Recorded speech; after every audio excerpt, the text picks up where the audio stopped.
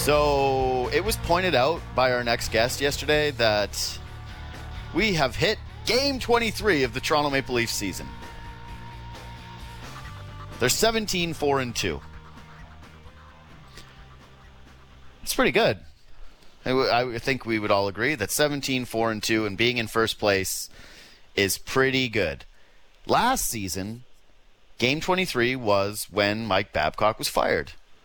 It was the Marc-Andre Fleury game. He stood on his head. We actually all agreed after that game, if you remember, that the Leafs had a nice bounce back, that they lost, but that they showed a lot of heart, and that Jason Spezza was leading the charge. And wow, what a guy Jason Spezza is for playing so hard for Mike Babcock, who had just disrespected him. But the Leafs, still, they fell below 500. They were 9-10-4. Babcock gets fired. Sheldon Keefe takes over. And, yes, Sports Talk Radio is fire, because that's what we know here. That's what we do here. Our next guest wrote a book about the pain of being a Toronto Maple Leafs fan. It's a bestseller. And now that book is looking like it's going to be something that kids see, and they're going to be like, you know, when your kids are raised, Ben, hopefully they go, Daddy, what is this team is ruining my life? Why would the Toronto Maple Leafs have hurt Steve Dangle so much? It'd just be fine. They've won so many times, Papa. They own the North Division. They own all of these other Canadian teams. What are these stories that Bill he tells Simmons of? Writing Red Sox books before 2004. Right. And that is what's happening here. So Steve Dangle, podcaster, digital host, and author of This Team is Ruining My Life, joins us now to talk about the history books. How are we doing? I like that very much. I hope that book becomes like MC Hammer Pants, or at some point I'm going to have to show my son pictures of me with frosted tips. And that's not going to be a proud day. Yeah. No, it's not a proud day. At least yours wasn't on national television. Like, have you seen Andrew Walker's? Did you see him tweet that? No, he had frosted tips? No way. Yes. The best part is it was before he was a sports journalist, and somehow he got on, I think it was Hockey Night in Canada. What? And he's there with Scott Oak. You haven't seen that? It's during the Oilers playoff run, and he's there. It's like 06 Walker with his frosted tips. Yeah, he tweeted a video of it. He's just standing there not saying, "Oh, buddy, he's never like." There are some really funny how short Walker is photos out there, like him standing next to our friend Brent Gunning at a Blue Jays game and getting captured on television. Gunning 6'4", Walker I think is 5'4", 5'5". He's no, he's not. Yeah, he is. I think. Yeah, he's 5 foot. Like, yeah, he's 5'4", man. He's Muggsy Bogues' height. Like, that's the same thing. It's Walker and Muggsy Bogues, same guy. So, except for one can't dunk. Like, that's it. So, yeah, tough. And one is not a millionaire or universally beloved. Actually, you know what? This is a bad comparison for anything other than height. Poor Walks.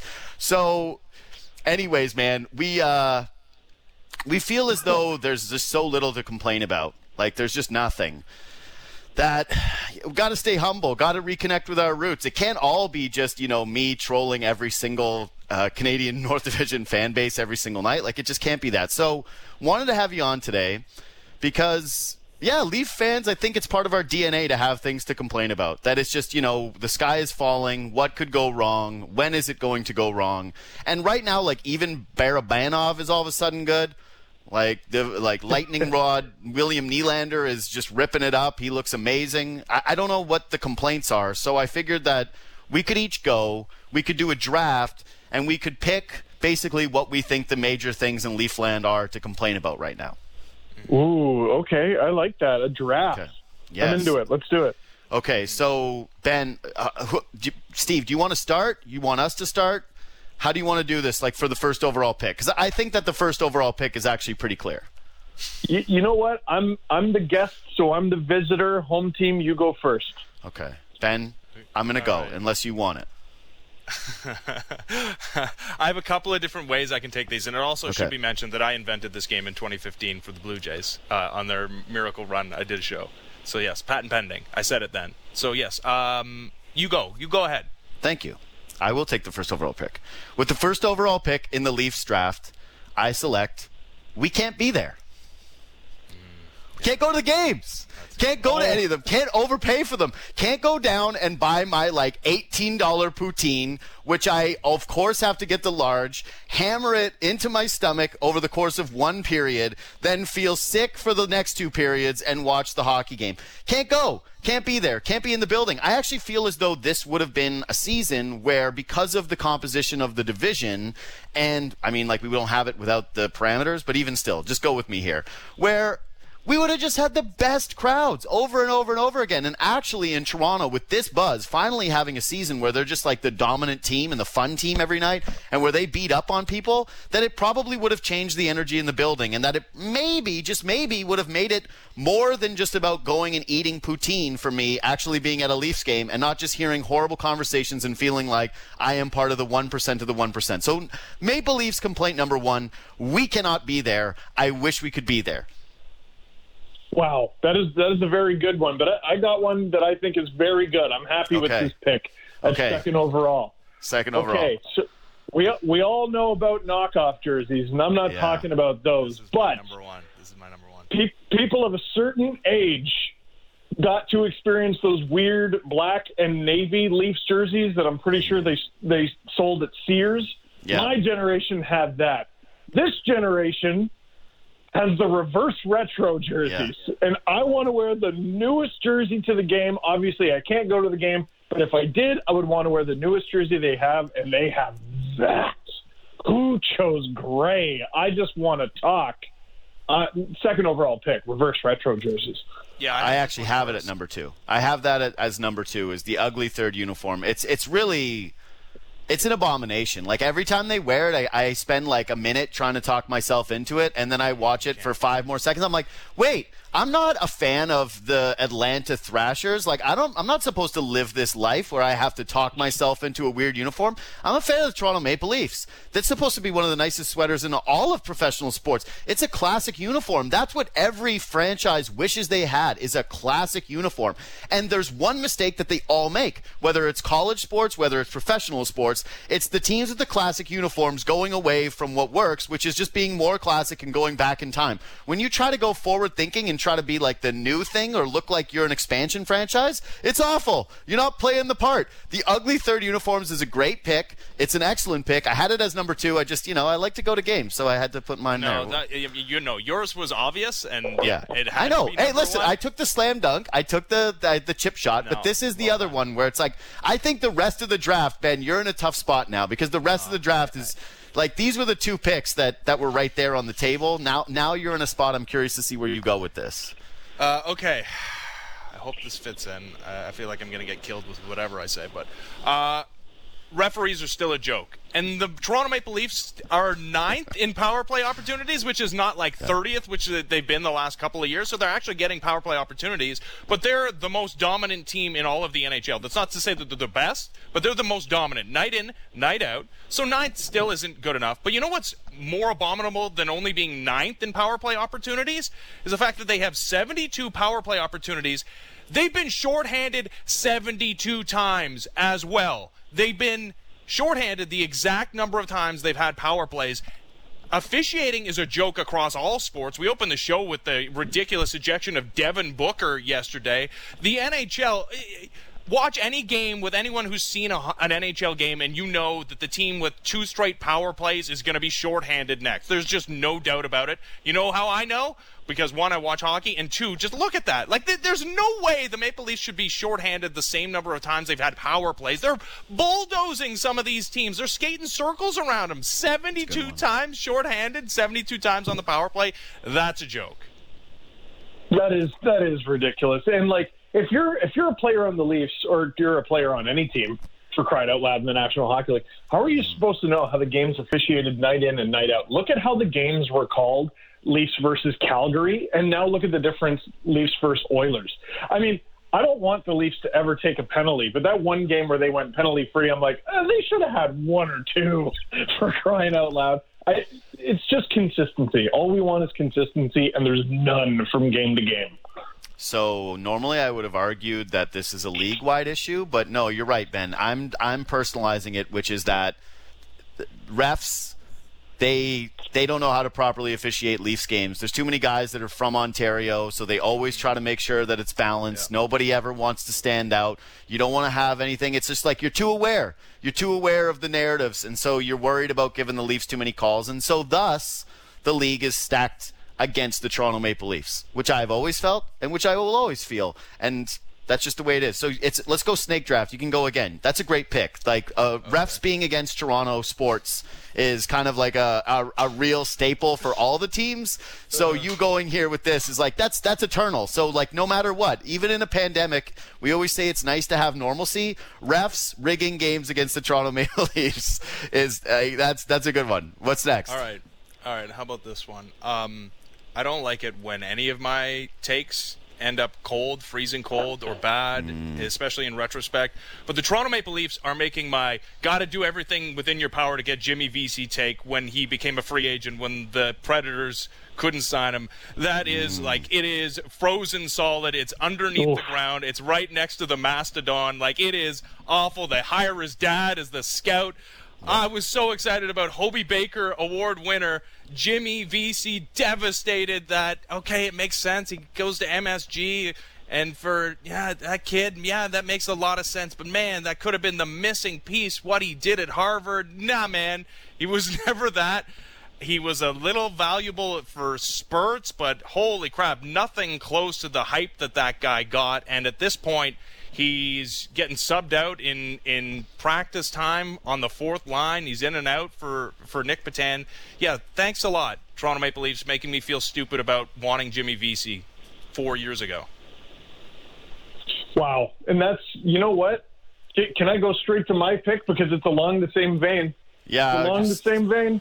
Because you're complaining about a player who you expected more out of. My complaint is very first-place team complaint because it's a player who's playing well. It's just that he's not scoring. Folks, Ilya Mikheyev shooting 4%. Like, forget Jimmy Vesey. I don't know what his shooting percentage is because I'm not sure he's had a shot over the last 10 games, although he did have that one nice assist with Jason Spezza. Ilya Mikheyev, every game, he is the definition of the roller coaster ride that gets stuck right at the top. I go, every single penalty kill. And he's playing amazingly. I have no complaints, except, yes, I do. I want that puck to go in. We're all getting flashback to Michael Grabner here, and now I'm just terrified he's going to go to some other team and score 40. I said it earlier in the week. I've never seen anything like the Mikheyev situation where it's a guy with so much talent, such a beautiful skater, obviously incredible anticipation skills to break up passing lanes, the ability to drive the net, stay consistent every shift, kill penalties, size, everything about Mikheyev you like. And yet there's just no finish. It's incredible. Like, part of me, though, I don't even have it as a complaint because there's a small part of me, because the Leafs are successful, that's like, I almost want it to keep going because it is so strange. Like, I feel like he's cursed. I said, I think that he hit a sorcerer with his car back in Russia, and that if you go back to Russia, there's someone like watching all of these Maple Leafs games. There's a sorcerer with a limp who just, uses a cane now and watches Ilya Mikheyev games and cackles. And I like to think about that sorcerer. That's so vivid, JD. Are you okay? Have you been having fun during Leafs games there, bud? Yeah, I've been having a lot of fun during Leafs games. I got to tell you, like them beating all the teams that I've enjoyed ripping friends over for like my entire lifetime and getting ripped as being a Leafs fan, it's been great. But yeah, Mikheyev is just a guy that I really like, and I just think it's extremely weird. And Benny, on your VC thing, it's bad when I think Alex Galchenyuk should get a chance over you. That's when you have reached a really, really, really, really low point. And yeah, I do think it's time for Jimmy Vesey to go. With my second pick, I get back-to-back. So I'll take the Sandin injury first. Like, the Sandin injury just sucks. This is a guy who had this incredible year last year. Came up right away, showed more than we expected, gets sent down to the Marlies, but completely buys in. Like, we had him on the show, we get a conversation with him, he says they made the right call, which is a pretty rare thing to hear from somebody. But he said they made the right call putting him down in the AHL and letting him grow his game down there. Then he goes to the World Junior Tournament, and he's the best player in the tournament. Like, he's incredible. He completely steals the show, comes back, plays for the Leafs, is part of a conversation about whether or not he should burn his entry-level contract. Now I almost actually feel like it ended up being a good thing because it's going to be really, really hard for him to get a big money deal at this point. But yeah, this season, it's a year where a young guy doesn't get to play hockey, and then as soon as he gets back on the ice, he breaks his foot. It's brutal. It's honestly brutal. It's one of the worst things of the season. It could have even been a little higher. When it comes to actual hockey implications, like, if this guy can't get his career back on track, it's going to be something that I think we discussed for a long time, that he's going to be the poster boy for the pandemic and how the pandemic changed the course of somebody's career within this organization. So Sandin injury, that's my pick. Any thoughts on that? Well, you're absolutely right. No, you're touching on something that I'm afraid of, and I just tuck it under my bed, and I go, nope, that's a conversation for down the line that we're never going to have because it's not going to happen. But here's my question. If you're not playing hockey, how are you supposed to get better at it? And that doesn't just go for Sandin and guys who are injured. That goes for everybody. If you have prospects in the OHL right now, how stoked are you for them? They're not playing. How are they supposed to get better? I haven't called into your show for a while. I feel a little rusty. Do you see what I'm saying? Now imagine that's professional hockey.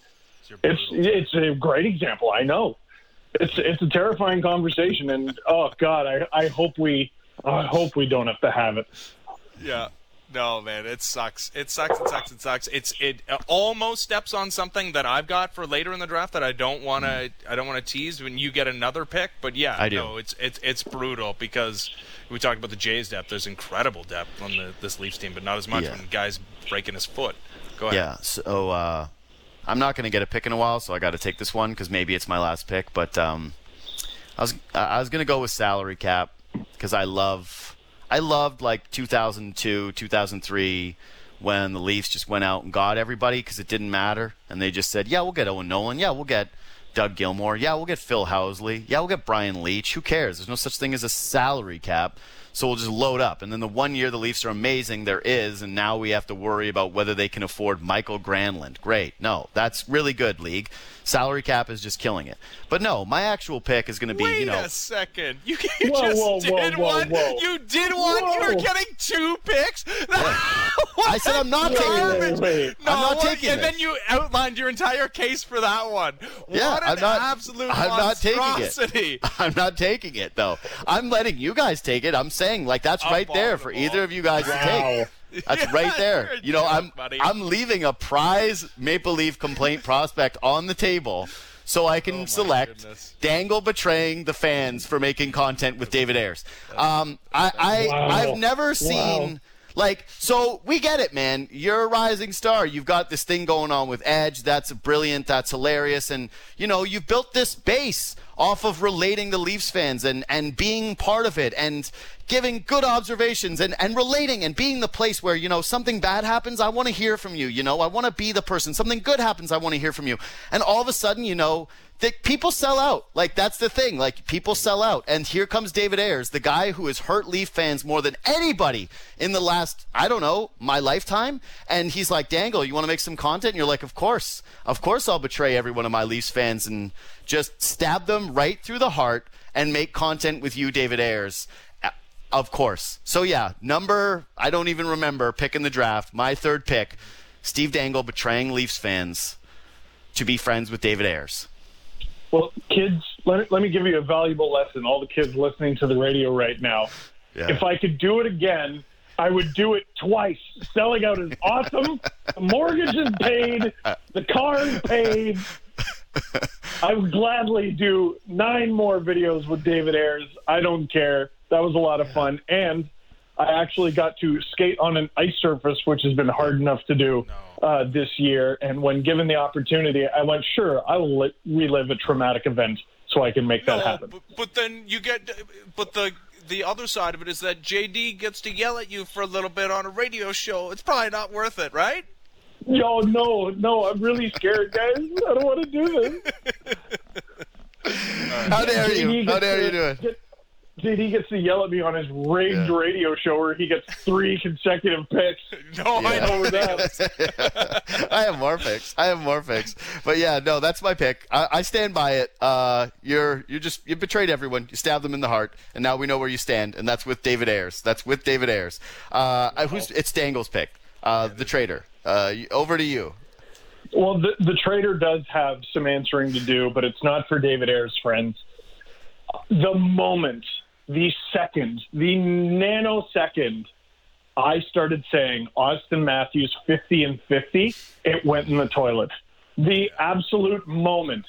I said if he scores 50 and 50, it'll be this historic thing. He should not only be nominated for the Hart Trophy, he should win it. The next night, Big Save Dave.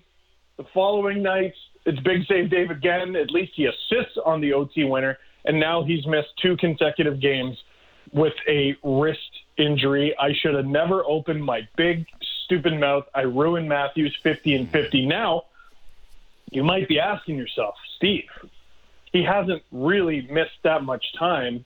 Has he really screwed up his bid for 50 and 50? Here's what I learned looking up a list of players who have scored 50 goals in 50 games. Apparently, they count it as 50 team games. Right. So even though Matthews has, 18 and 19 or 18 and 20, it's actually 18 and 23 because for some stupid reason, they actually count games that he didn't play in. I looked it up. They did the same for Cam Neely. They did a bunch for other guys. Oh, that's ridiculous. So my complaint is against myself for jinxing him and also against that rule because it's stupid. Ben, who's the bigger jinx, Dangle or I? I have people pleading with me on a daily to stop talking about players because everybody I talk about turns to ash. And, I went on Calgary radio and I did the bit about calling Dave Riddick Daniel Riddick and saying that it's the worst nickname that anyone's ever been given, Big Save Dave, because he's not, it's the least deserving anybody's ever been since he has no big saves. And since then, he's been 3 straight games against the Leafs where he's looked, again, like prime Dominic Hasek. We did the whole bit on Freddie Anderson and how he deserves respect, and he gets hurt. I really do feel Ilya Mikheyev was my choice of favorite player at the beginning of the season, or a guy that I enjoyed playing. And again, he's cursed, and maybe that it isn't a sorcerer in Russia. Maybe it's me. Dangle with the 50 and 50. It's a toss-up. Well, and then, your favorite player, Russell Wilson, you're talking about his MVP season. No, that's separate. That's separate. That's separate. Dallas Cowboys. Yeah.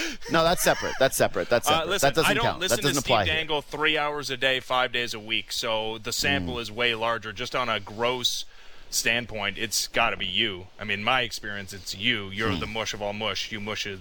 Yeah, everything. Yeah, everything you touch turns to poop.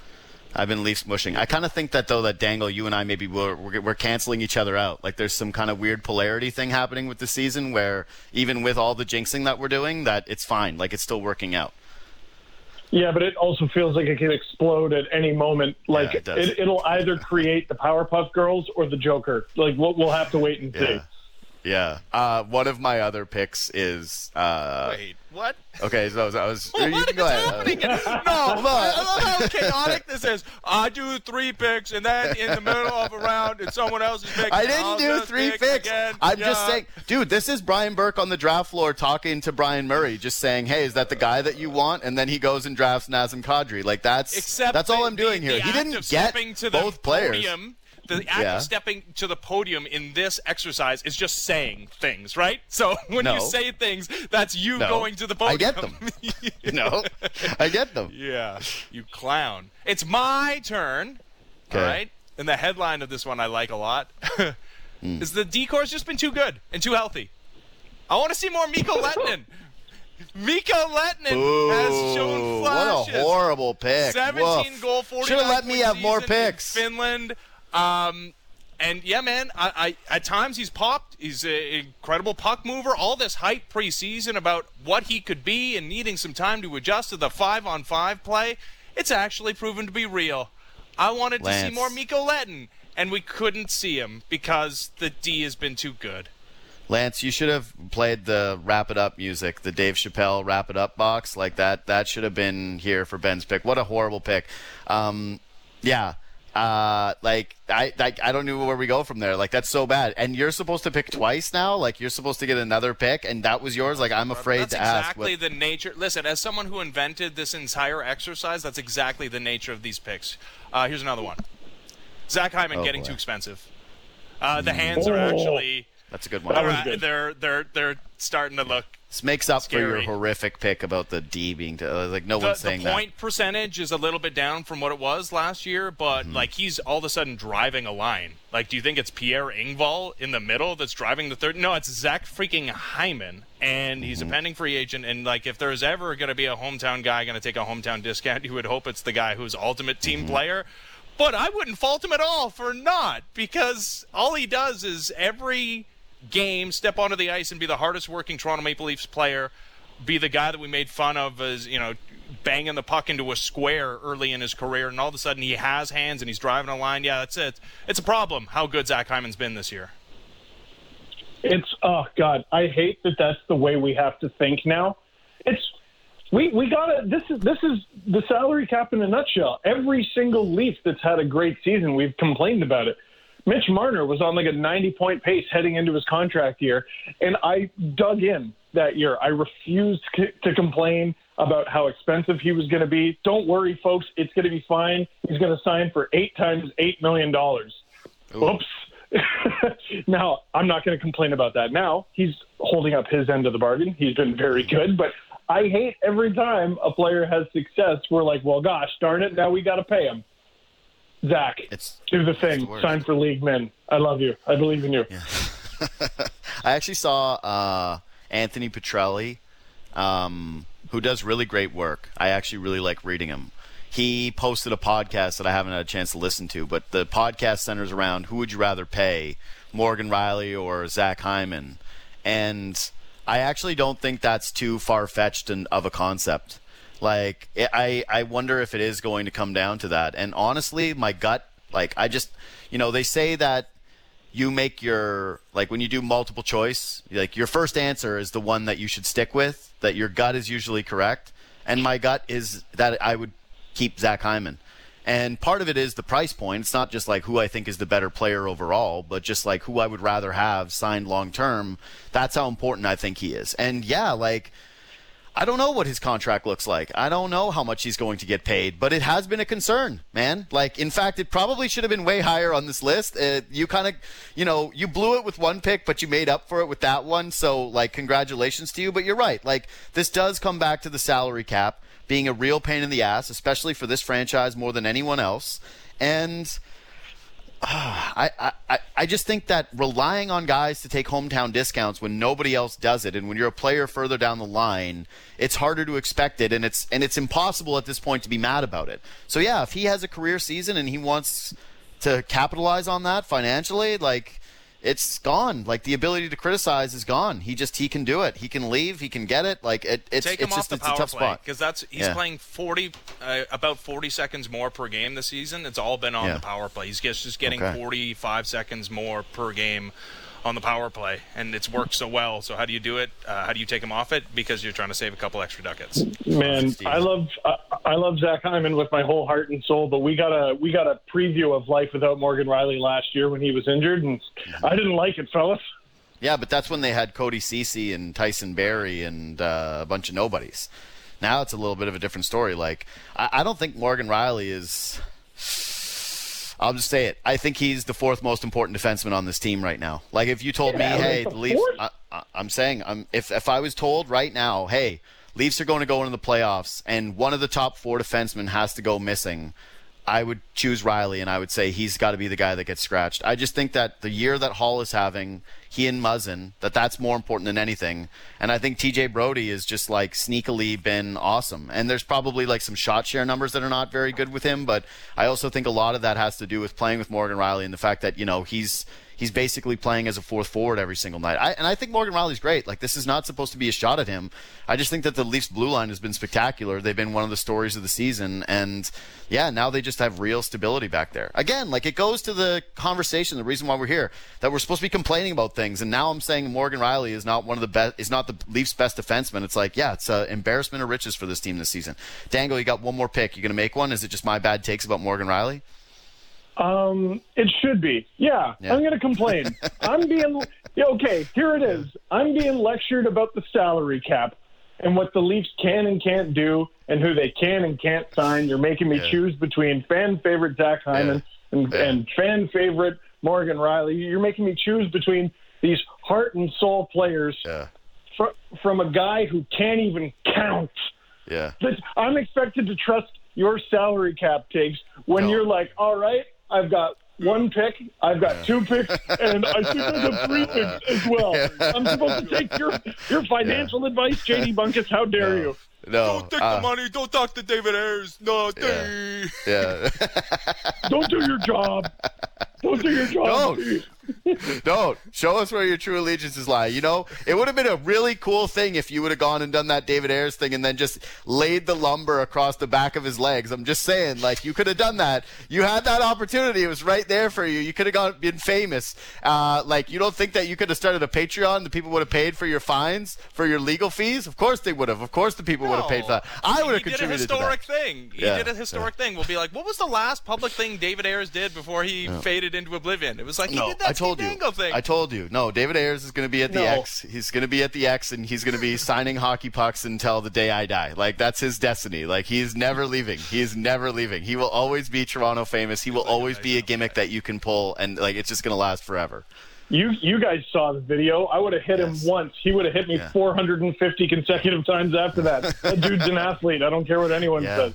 But it was worth it. But it would be worth it for that one shot, you know? Like, you'd be the guy that would have hit David Ayers. Okay, last one for me. We're not doing the salary cap. Okay, I got this. There's going to be 8 more games this year that start after 7 o'clock. And I think that's disrespectful to the Toronto Maple Leafs. Like, the fact that they're the team that everybody cares about. Everybody in every other city in Canada basically cheers for them anyways. Like, they pay attention to them. They love them.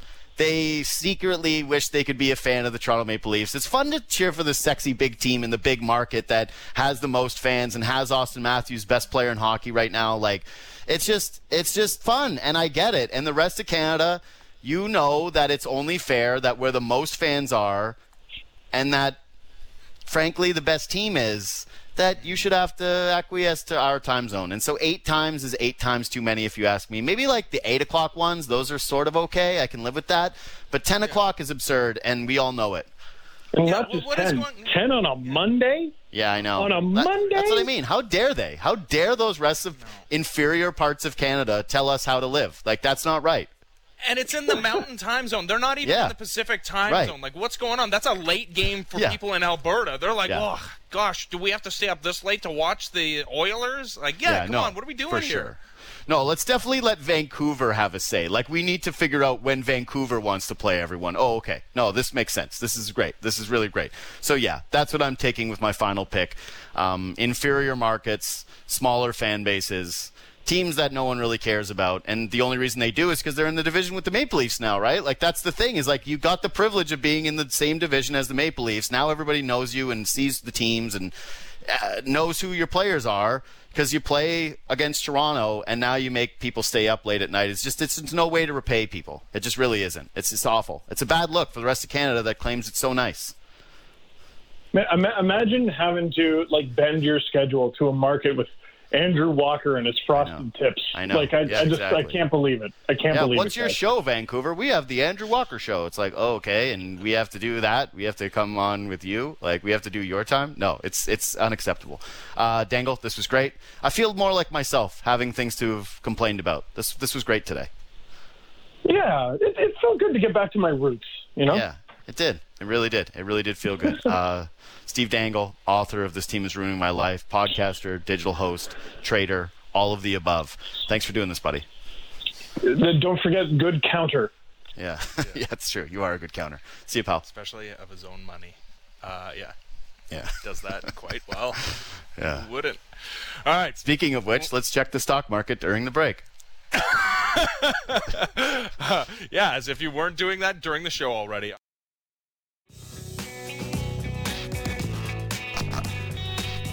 Roles are important.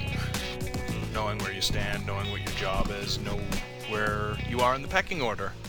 And going into this 3-game series against the Toronto Maple Leafs, Edmonton Oilers thought their role might be challenger to the Maple Leafs atop the North Division. Potential overtakers of the Toronto Maple Leafs if all things went according to Hoyle for them in this 3-game series. Hasn't exactly worked out that well. Have yet to score a goal through the first 2 games. Game 3 goes tonight, 8 o'clock on Sportsnet Scotiabank, Wednesday Night Hockey. Louie DeBrusk is in Edmonton. He knows all those narratives. He joins us right now at the NHL on Sportsnet. How's it going, Louie? Doing great, guys. How are you guys doing? Doing well, bud. Yeah, doing very well. Yeah, did I overstate it? Is that accurate? No. I meant what you know. If you know what I mean. But yeah, you know what? Listen, it was a big build-up. No question about it, rightfully so. You've got 2 of the best teams in the division going at it. There's a potential that there could be a change. But as you did state, listen, they haven't been able to get the job done in Edmonton, and Toronto, give them credit, 2 fantastic games, maybe 2 of the best defensive games I've seen them play all year long. And they had to play that way without Austin Matthews and defending Connor McDavid and Leon Draisaitl, the 2 most offensive guys in the league. You know what? You have to have a game plan. You have to be a team, and you have to do it together. And I thought they put on a display. I really did. I thought they made it very, very difficult to generate high-quality chances. In saying that, I still thought Edmonton did generate some chances. So there was some opportunities there. And, you know, listen, for Campbell and Hutchinson, they got some great goaltending in back-to-back games. But it's exciting hockey. The games were closer than what the scores showed, but it was a display of how to shut down a game once you had the lead by Toronto in 2 straight games.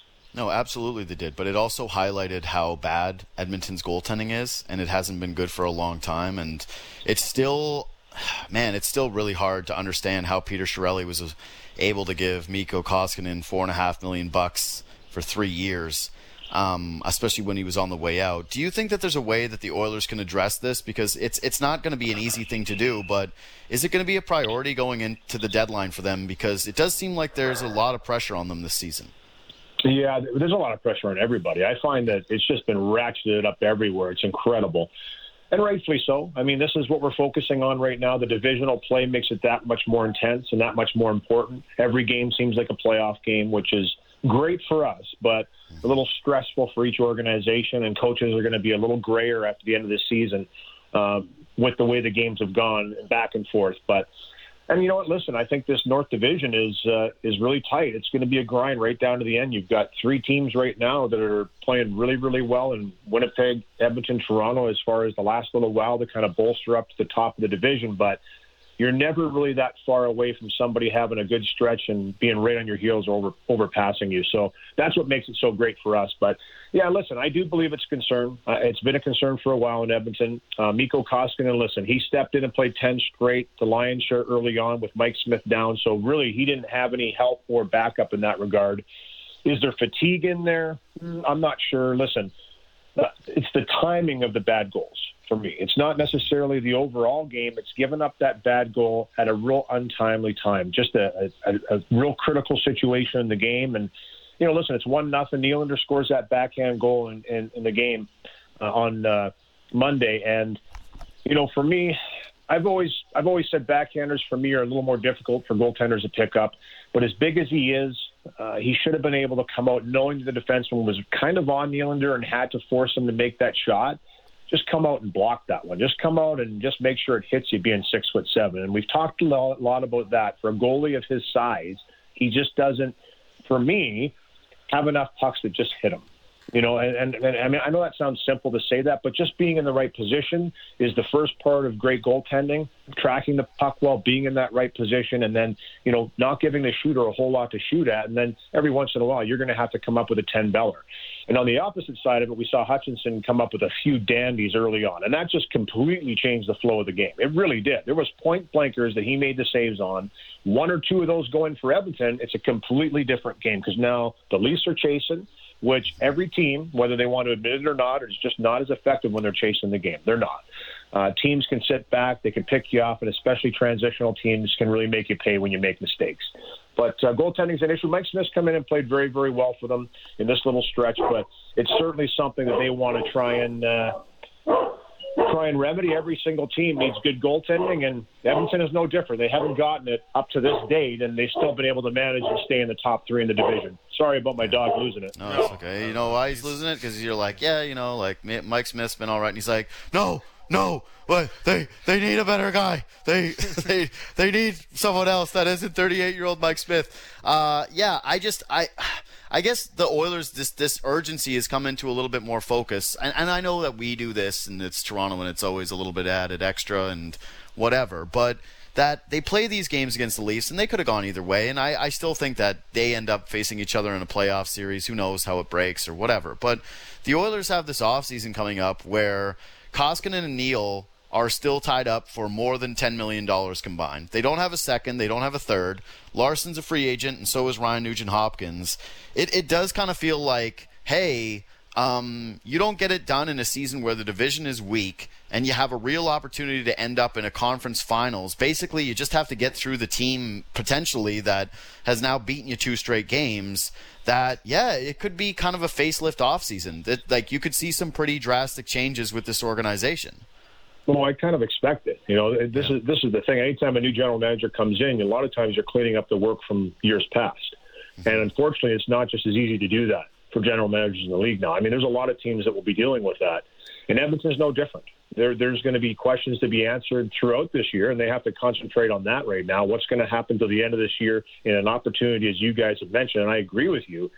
This is a real opportunity to make some noise and get out of your division and have a chance at a Stanley Cup. The team that comes out of each division in the conference final, it's, listen, these are teams you're playing all year long. You should have a pretty good scouting report and understanding of how each team plays respectively by the end of this season and going into the playoffs. It's going to be, in my opinion, some of the best hockey we're going to see because it'll bring out the best with teams that have that familiarity. But at the same time, there's definitely some housekeeping to do. There's some housekeeping for the Oilers and for a lot of teams, respectively, for that matter, going into this season. Trades are going to be tougher, no question about it. We've seen what happens with the quarantine, with the border restrictions, just the fact that it's a pandemic. I mean, it's a crazy year. It really is. But through all of that, you still have to focus on the task at hand, and that's trying to be the best you can possibly be. But no question, goaltending is an issue in Edmonton. It has been an issue. Last year, they did a pretty good job as a 1-2 punch, and I think they want to try and get back to some semblance of that this year. And it's a couple losses. And I'm not the kind of guy that sits here and says after a couple of losses with a team that's still top 3 in the division, could easily have jumped over the Leafs if they would have won those 2 games, which I agree could have easily gone the other way too. I don't think it's time to panic just yet. I really don't, because there's not a whole lot you can do in this situation in the middle of the season with the type of season that it is. That's just my opinion. If there is an opportunity to maybe, they did pick up Alex Stalock. Do they start to give him an opportunity? Do they start to rest Koskinen or, see if Stalock can step in there and give him some solid goaltending, which he has in the past? There's options there now. They do have a third goaltender that has, some NHL games experience and is, an older guy that's been around, a journeyman that can, maybe settle things down and step in there and provide some good goaltending. I'm not sure what direction they're going to go, but that's another option. But again, it's very difficult mid-season here when every single team is trying to deal with the same things to make a big change. So I just don't see it during the season. Hard to harp too much on the goaltending when you don't score a goal in 2 Absolutely. games. I agree. And listen, they only took 1 each game. So I think first and foremost, for me, the Edmonton Oilers have the ability to score more than 3 goals a game. They do. I mean, you're talking about 2 very offensive teams here that, when they get on a roll, can put the puck in the back of the net with the best of them. I mean, the numbers don't lie in the North Division. It's a high-scoring division. So, but at the same time, I do believe that teams are starting to morph into more of playoff teams now. I can see it tightening up in the defensive zone. I see it tightening up in the neutral zone. It's not as freewheeling as it was early on. And I think teams, especially the Leafs and Edmonton, 2 teams that's always talked about. They have all this offensive talent, but you have to go and play the right way. You have to go and defend. And when you buy in, you have that offensive ability to make good on your opportunities when you create them out of the right structure. And you know what? Listen, I think it's great hockey. I really do.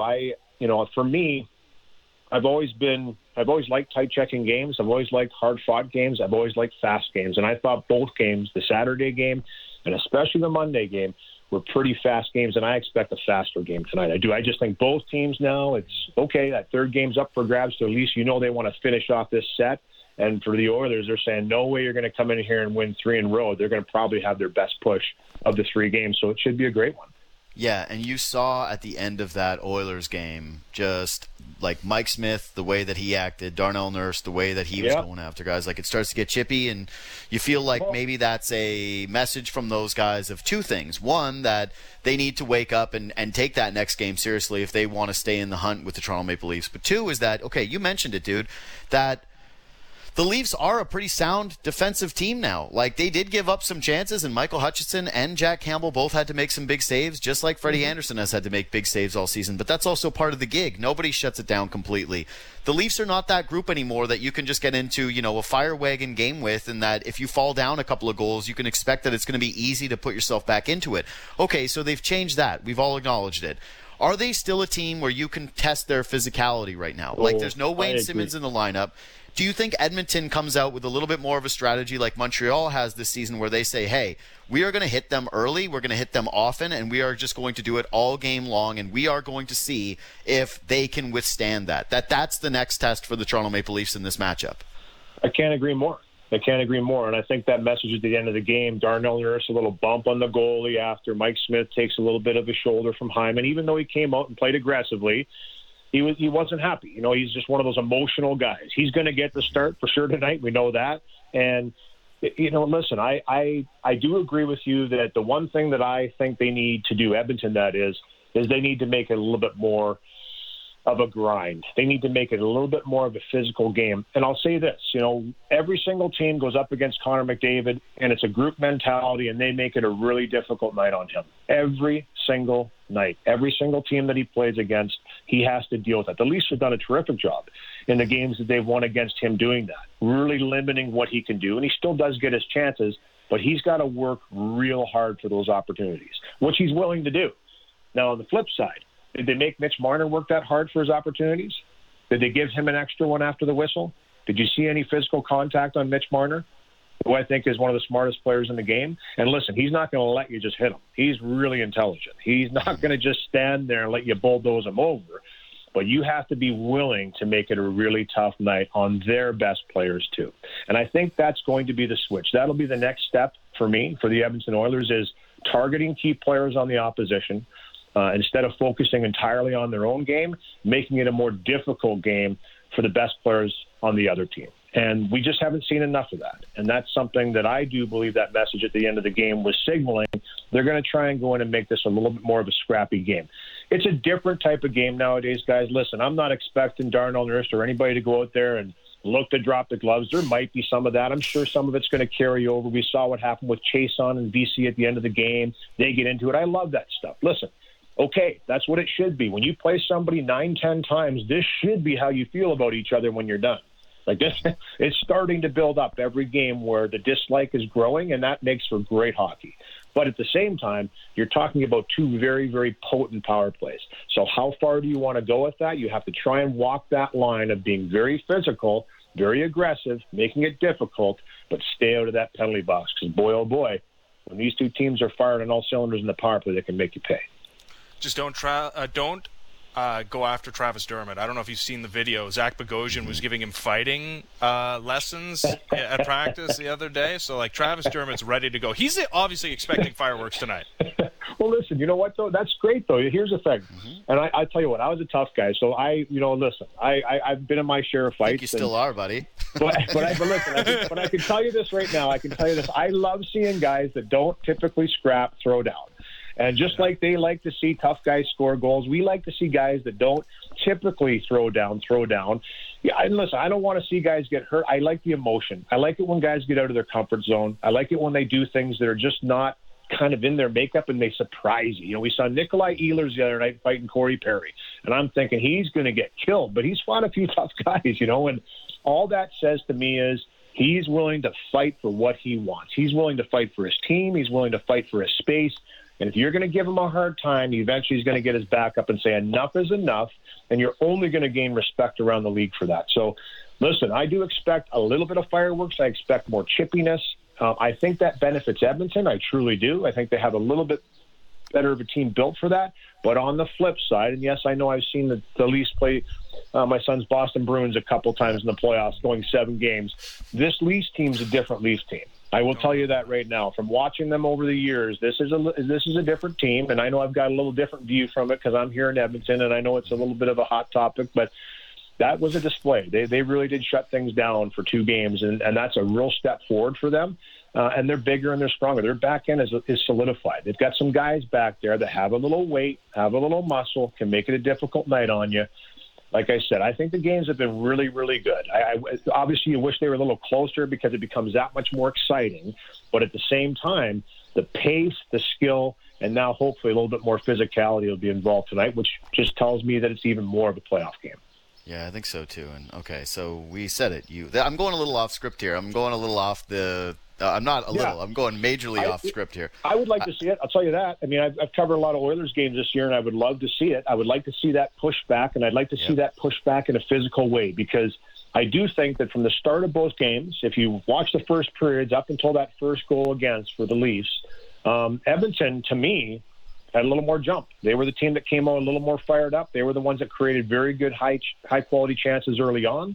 They haven't scored. A little frustration maybe settles in there, and you can really see that in the top players especially taking some penalties. But I just want to see a little more urgency in that regard. And, the fact that Connor McDavid is such a target for the opposition, he's taken a lot this year. And to his credit, he's been able to battle through it for this year. He's been able to kind of weather that, go through it, and still be the top point producer in the National Hockey League. But at the same time, it comes to a point where you say to yourself, okay, who's going to push back on Edmonton now? Who's going to go make that a tough night for the Matthews, the Marners, the Tavares, the Nylanders? It's time to go out there and make them have to fight for every inch that they're going to gain, and then you've got a hockey game. Now it becomes a real good game. This is where I'm going off script, because you said you were a tough guy, and like I said, I still think you are a tough guy. I think I could kind of throw down still, but yeah, I think so too. Hey, I'll tell you this: I'm not fighting. The good thing is I don't want to. That's a good sign. Yeah, that is a good sign. But it just triggered something in me that I wanted to ask you a long time ago, which is you fought Chara. Chara. And then he plays with your son, and it's not like, it'd be a grudge or anything like that, but I wonder 2 things. One, it was kind of baby Chara who you fought. You fought baby totally. Chara, and how strong he was when he was baby Chara. But 2, that guy was still around to play with your son, and I wonder if he ever brought it up with your kid, or your kid ever brought it up with him. Oh, 100%. On the dad's trip, we talked about it for about half an hour in the back of the bus, and the boys were laughing because, they're playing with a guy who fought one of their teammates' dads. It's like, are you kidding me? This guy's been around forever. But I have so much respect for Big Z. And you know what? It's funny you say that, because he was baby Z. He was not. He told me that he was nervous. And I said, "You're nervous?" I said, "I turn around, I see this 6'9" guy with his gloves off, and I'm like, who is this guy?" Right? But here's the thing. The thing is, it was a terrible fight. It was awful. I didn't touch him with a punch. I think I tried one. It was about 1.5 feet short, and I'm like, this is not good. And he had me in such a vulnerable position. Honestly, guys, it was the most vulnerable I was ever in a fight, where if he was the Chara of now, I might have a broken face. Let's put it that way. I might have plates in my face with how hard he would have probably hit me. But, here's the thing. I think it was awesome that we got to have that conversation. I think it was awesome that my son got to experience a leader like him for a few years in the organization when he played there, just to see how he goes about his business, because I think he's one of the best at it. But you know what? It's incredible how strong he was. And listen, I always consider myself a very strong player when I played, and that was one of my biggest assets when I fought, is I didn't get overpowered almost ever. I was always able to handle a guy as far as strength was concerned. But for Z and Steve Tiander, who was the strength coach in Phoenix when I went to the Coyotes, had Zdeno Chara when he was young in the Islanders there, and he said, this guy is a freak of nature. He was a freak of nature when he was young. At 6'9", he could bench press 225 30 times. He could do 40, 50 chin-ups. That is extreme for someone of his size. That is incredible. But it's the power of his mind, and I think we know that about Zdeno Chara. I was just talking about him the other day.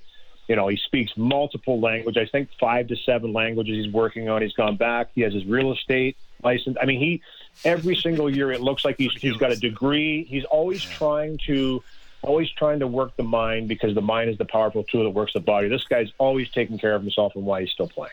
Yeah. So while you were talking, I was like, I need to throw that on and see if I can get the play-by-play of the fight. It's like, yeah, you can tell that you're like really struggling with his size. Like, who wouldn't? Yeah. But also, when you get up off the ice, you clearly let out a big bleep. Like, you're like, you can tell there's an expletive. Like, you're like, what just happened with this big freak that just pulled me down with an MMA move, basically at the very end of the fight? He looks like he's about to try to put you in a triangle choke. It's hilarious, man. It's a great video. I'll tweet out a link to it, but it's great. Hey, listen, you fought him. Babies or not, you fought him. Like that's that goes up on the card. Fell down, right? Thank God he fell down when we were fighting, because I went to switch to left because I was like, every one of those little uppercuts he was throwing, believe it or not, was hitting me. It was hitting me right in the button. So I was like, I believe it. I watched what's going on here? But it was a terrible fight. I fought Gino Ojic earlier in the game, and then all of a sudden, off the face-off, I turn around and here's this big guy standing there. I'm like, who is this guy? We didn't have the internet back then to do any scouting reports on players, so I had no idea who this guy was. And the hockey gods were with me on that one. They saved me. Yeah, that's awesome. It is great. Louie, this was awesome. Thanks for doing this. Absolutely, guys. Enjoy the game tonight, man. See ya. This is Louie DeBrusk, the NHL and Sportsnet. Edmonton native, fighter of Zdeno Chara, holder of his own. Sorta. I think the way he described the fight is very accurate. It's very, very accurate. That was great, though. Again, you can always subscribe to this podcast. You can leave a review. You can follow it on Spotify. You can subscribe to it on iTunes. And we'll catch you after tonight's game. All right. We'll see you tomorrow. Bye-bye.